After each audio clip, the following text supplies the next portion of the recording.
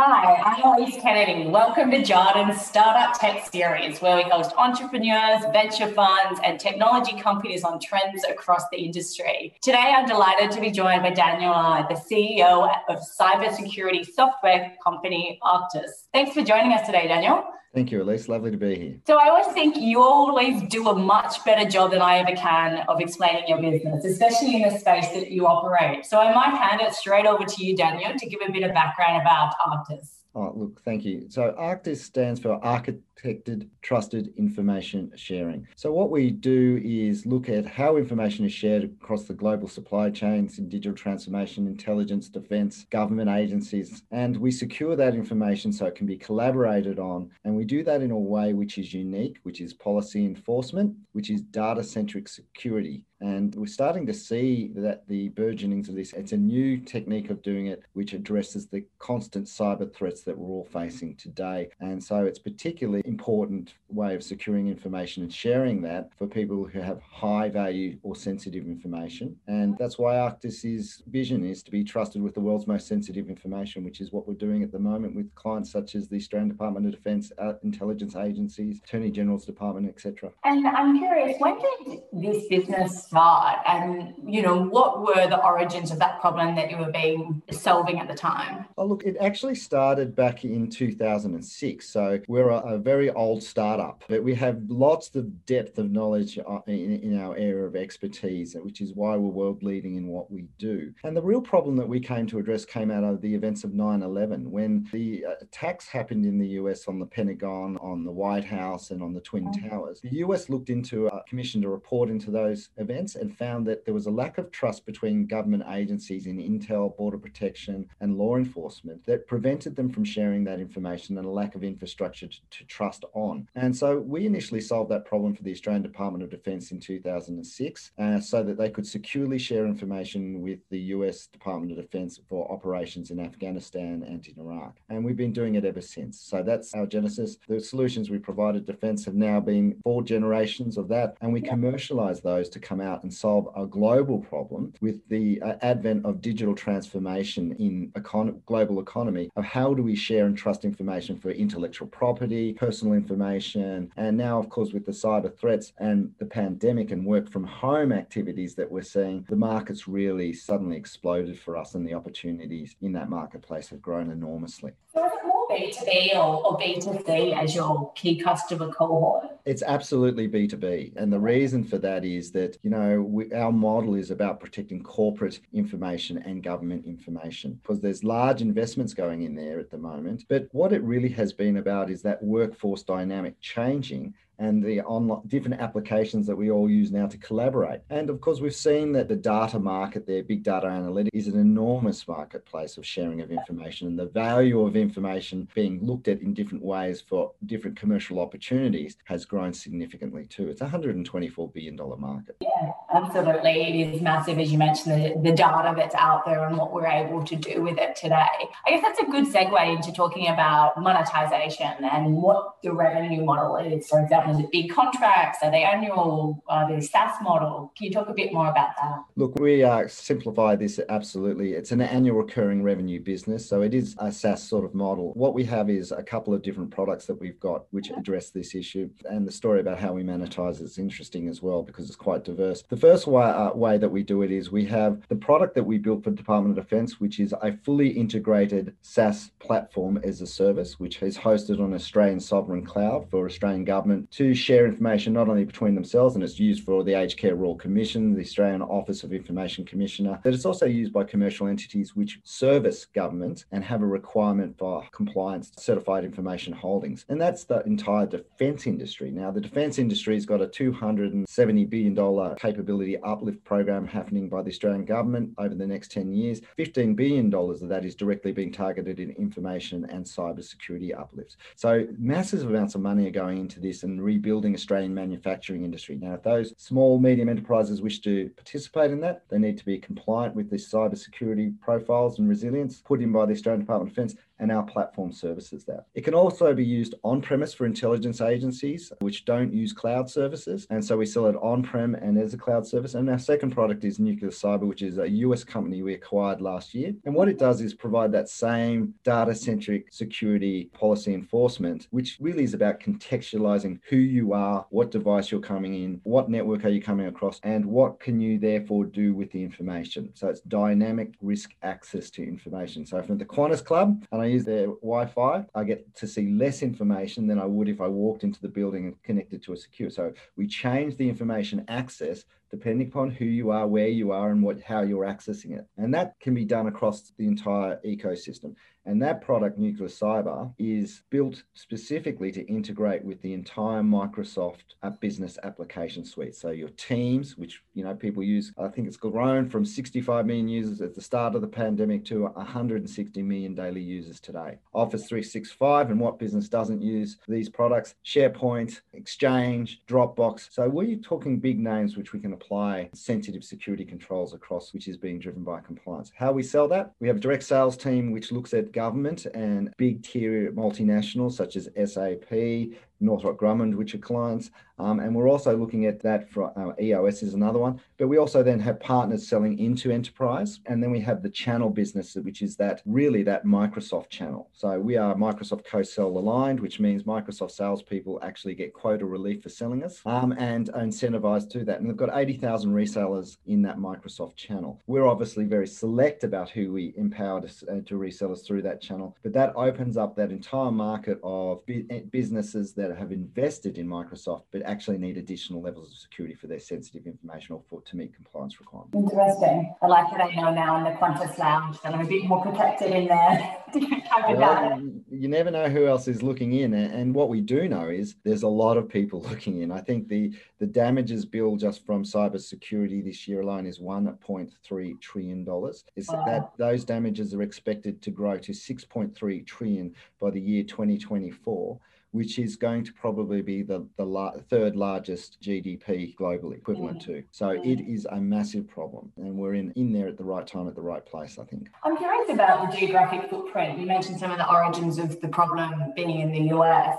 But I'm sure, as you mentioned, with that growth number that you gave then, it's a global problem. Where does your footprint exist today? We're a Canberra-based Australian sovereign company. But with the acquisition of Nuclear Cyber in the US, that's given us a global presence. From December, we've grown from a 1.5 FTEs in the marketplace to now over 11 FTEs globally. We have people in London, Singapore, Washington, and Canberra. So we are taking our success that we have broken through, and really it's been a breakthrough year for us in terms of growth. And now we're expanding that playbook internationally. And the reason we're doing that is because the geopolitical circumstances feeding into that demand. So there's two primarily. The one is the threat from cybersecurity, including China and Russia and organized crime and state-based actors. And that rate is continuing to grow. I think we've seen Andy Penn from Telstra talk about that from the cybersecurity strategy recently at the National Press Club. And they're expecting waves and waves of these attacks to grow. We've seen that through Toll, ANU, Parliament House, Channel 9, Colonial Oil in the US. This is not going away. And the second reason that that's being driven is because not just that political situation, but that's increasing expenditure, not just for that corporate risk, but compliance. So we're seeing legislation coming in,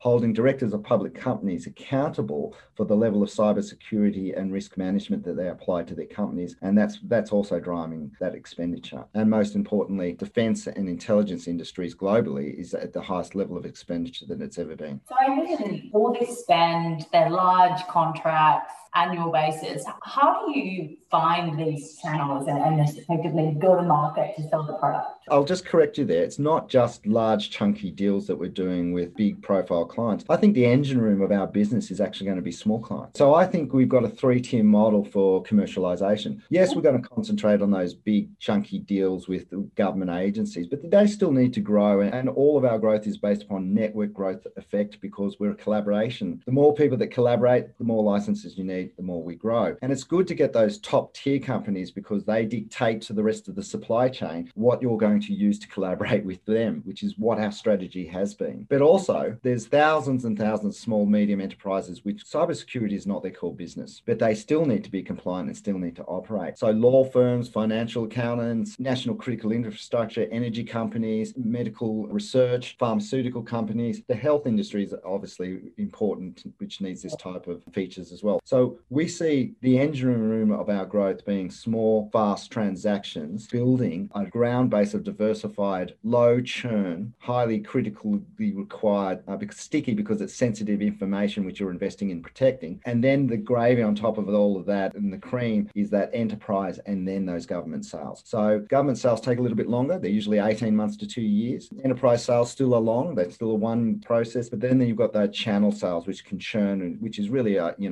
2 to 3 month transaction. So we are spreading our ability to feed that machine across those three tiers. Yeah. And thinking about the industry more broadly, thinking about how do you get from there? I think you mentioned 1.3 to potentially 6. What are some of those drivers that are driving that? That loss is those losses, that $1.3 trillion loss to the economy, global economy to 6, is really being driven by the fact that with the breakdown of international rule of law and order, with the jockeying of these geopolitical balance of power, is that they now have a failure to be able to go out and address that organized crime. So we're seeing state-based organizations take organized crime and allow them and in fact enable them to do cyber crimes such as ransomware. And because there's little repercussion if you don't have an international rule of law working together to close those type of organization crime. It's a low-cost crime, but it's a bit highly profitable. And there's low impact because if you're not being pursued by law enforcement agencies, there's low risk of getting caught. Yeah. That is why it's so significant and why it's being so effective. And it's cheap. It is so cheap for these guys. They don't have rules about investment, about how much I can pour into new technologies. Every other organization has a budget about what it's going to spend on cybersecurity. Organized crime has no budget about what it will invest in to make money, and nor do these state actors. It's a scary thought, Daniel, isn't it? I'm also wondering, the pandemic, you mentioned,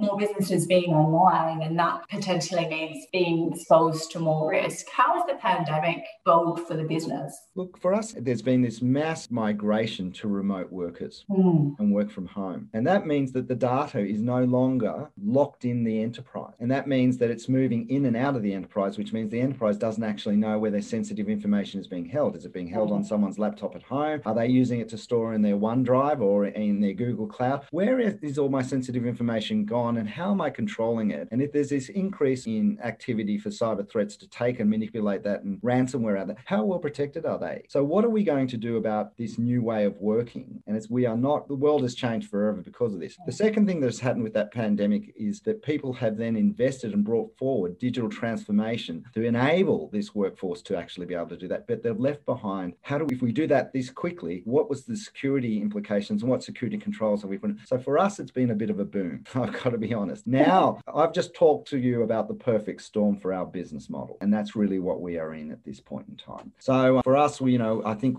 revenue has gone from 500,000 last year, and we're about to announce annual that it's been significant growth. We're about to announce our 4C report as well, and I think that there will be good mojo on that as well. So we're looking that we've done some significant growth. I think we reported in our last 4C growth of 700% in revenue. So it has certainly affected us in an extremely positive way. We have geopolitical sensitivities, we have cybercrime increasing, we have a diversified workforce, and what we do is the new security model of data-centric security. We encapsulate that data and protect it wherever it goes. And that's what we're offering our clients. So we're offering them a solution to an immediate problem. Fantastic.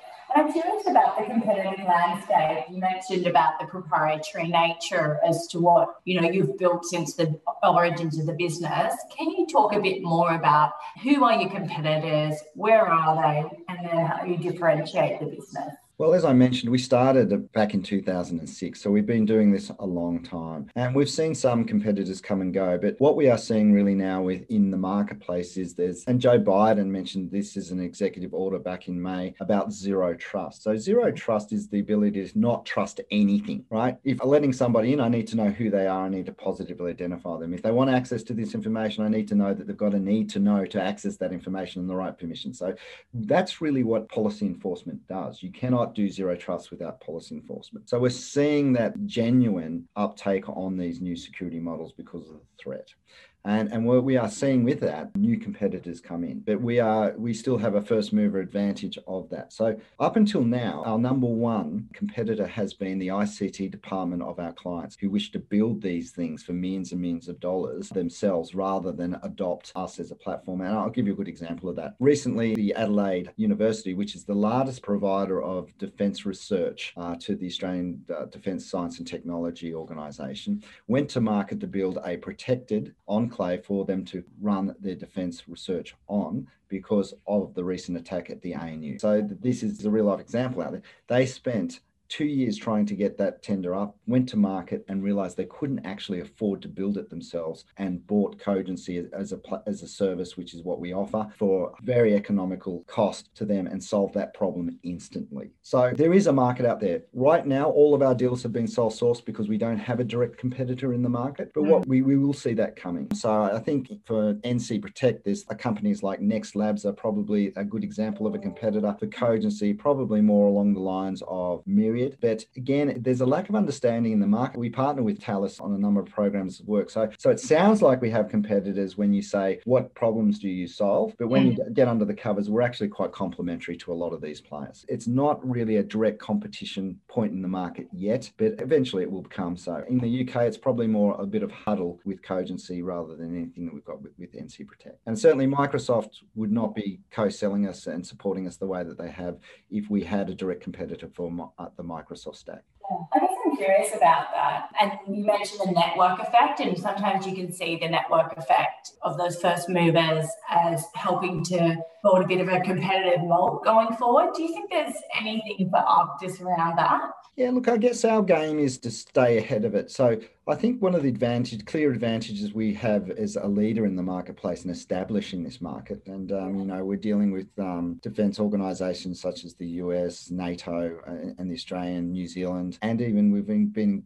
have started talks with Canada as well. I think one of the things that we lead on is our differentiator, as I said at the beginning of this, is architected trusted information sharing. Yes, we have solutions to those problems and products which we sell and platforms which we sell into that, and understanding how that we solve that business need by being entrenched in defence and intelligence agencies for so long and now building that out to the commercial use cases that we have gives us a distinct advantage. We're not just a pure play tech company. We are there to solve the business problem. And as long as we stay with that, I think we can stay ahead of the pack and stay that market leader and drive those business outcomes. I think when you just sell a piece of tech to somebody, it can sit there and they don't understand how to use it or what the benefit is. And we've seen that in the cybersecurity market for a long time. Splunk systems which aren't tuned or turned off because they make too much noise about events because we haven't done that. Firewalls which aren't properly configured. People like to say they've got the product to fix the problem, but then don't maintain and manage it to fix the problem, which is why we're having so many cyber breaches.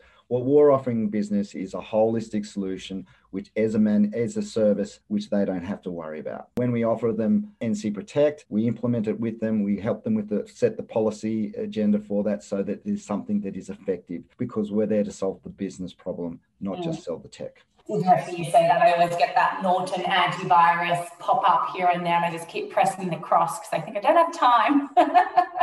Guilty. And security is always at its most valuable for some reason after we've had a breach. It is an interesting. I can tell you now, there's no one at Channel 9 who doesn't know the value of cybersecurity right now. Exactly. Yes, it's the same as home insurance. It's always I'll be premium. Yep, absolutely. It's likely to have already hit the odds.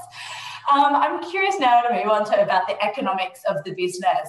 You mentioned, the annual customers. I'm curious about what you see around churn. Well, look, we're seeing extremely low churn. I'm proud to just, mention that we've got another renewal in. So because we commercialized the platform in 2019, we built a significant pipeline up, had early adopters. I'm pleased to say that all those early adopters are still clients, and we're seeing growth in the number of licenses through there. And I think we're certainly seeing that with nuclear cyber. Nuclear cyber is at an extremely low churn rate. In fact, we've been able to continuously grow the number of licenses, and a good example of that is in the Australian security organisation organisations that we've been dealing with, we've seen a number of deals over recent months which have grown that significantly. I think there's been about $1.2 million in transactions of growth in multi-year deals in the last couple of months. So I'm very happy with that we have a low churn model. And again, the reason we have a low churn model is the certifications that we have. Cybersecurity is a bit of an enigma to invest in. One thing that it's really is a clear indicator that you have a product that works is that you have a TS certification stamped on your product, which is what we do. When we dealt with the defense, we had to be certified up to top secret for them to exchange information. So when we say trusted to secure the world's most information, we're not lying. We do that. So that's a clear indicator that we have something of value in the marketplace. And I guess to answer your question is that means that commercial organizations dealing with defense or government that are trusted to put their classified information in there, and we have government accreditations on these things as another stamp of confidence. They put that information on and they don't want to have to worry about moving it. So it's extremely sticky is the point that I'm trying to make. That's a long way of saying when you trust something to put it in, you don't change your safe very often. It's not broken, don't fix it. No. And then if you talk around, you mentioned there's a few what I would call modules or product offerings. Is the way to think about that as your one existing customer buys multiple things, or do they really only buy the one product and keep renewing that? How do you grow, I guess, a lifetime value? Not from what we're seeing. That's an excellent question. As we adopt these platforms, we find new ways of using it. We find other frustrations about how we use that, and we'd like to use it a little bit differently. And it's all about convenience, let's be honest. We're all too busy. And as you said, I press cancel on that every time that antivirus thing pops up because it's inconvenient. Yes. What we've done with this security model and policy enforcement is made security invisible to the end user so they can just get on and do whatever they need to do. The difference is if I'm not allowed to see the document and I go into a file share or a SharePoint site, I don't even know it exists. So I just continue on. If you are entitled to see it, you will see it. And that's what I meant by that contextualized risk dynamic access that we do. So it's invisible to you what you can and can't do. You just get on and do what you need to do. And we can apply that to, as I said, Teams, to Office, to all of those sorts of tool sets that everybody else is using on a daily basis. So from there, that's the first point I'd make. We have a product there which does that for your Microsoft investment. We have a platform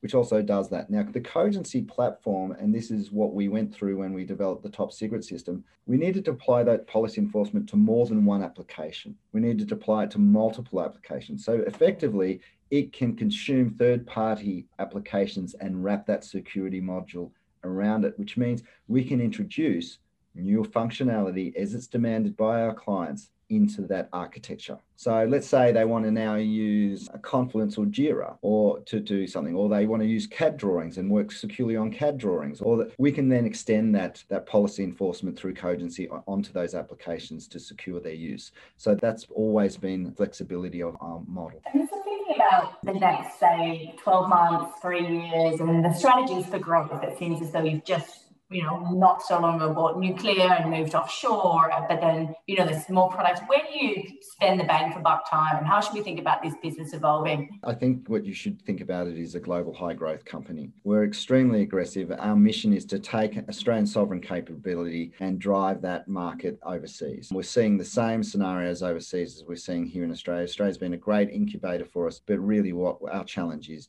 to grow a global business. We have 2 mature products that have been in the market, highly tested, stress tested, in high demand. So all the investment that we are now focused on is in sales and growth. And we expect to double the size of the company probably in the next 12 months. And, we are on target for triple figure growth figures over the next 2 years. And that's what our ambition is. Now, whether we achieve that or not, who knows? But what we do know is we're in that extremely hard work stage where we have the right thematics, we have the right demand, we have the right products. Now it's really about putting all the effort into the execution of that. And that's what we're highly focused on. So that's how people should think about the company. If they're looking for an early in, this is the time to get in because we are very excited about our future. Now, the other aspect of that, of course, is that we're not going to just be looking at organic growth to feed ourselves. We've had a highly successful merger and acquisition with Nuclear Cyber. We were we're not out there land grabbing every cybersecurity company that we can find. We're very strategic about it. And as I said, because we're a product company, the information sharing space, the type of opportunities we'll look for. And it's very critical for us that there's a strong cultural fit, strong technology fit, and a creative revenue base for that to grow the company. And so we'll be very circumspect about what we pick up. We are looking and do have a strong M&A strategy for the growth of the company as well. And you can't be idle if you wish to be a global cybersecurity company in this market today. It certainly is a highly competitive market, but I think we've got the differentiators to make a standout success. Right. I think it's worthwhile just highlighting as well to anybody that is listening in that this is a listed stock, ticker AR9. So obviously we do have those high growth companies that are startups unlisted, but we are seeing high growth in your space as well. So I just wanted to highlight that. So conscious of your time, Daniel from archTIS, I really appreciate your insight. We've only scratched the surface as we do on these introduction calls, but if anybody on the line does have any other questions or wants to reach out to myself, Elise Kennedy, or Daniel Lai, please do reach out. Thanks for joining us again. Thank you very much, Elise, and thank you for your listeners and their time.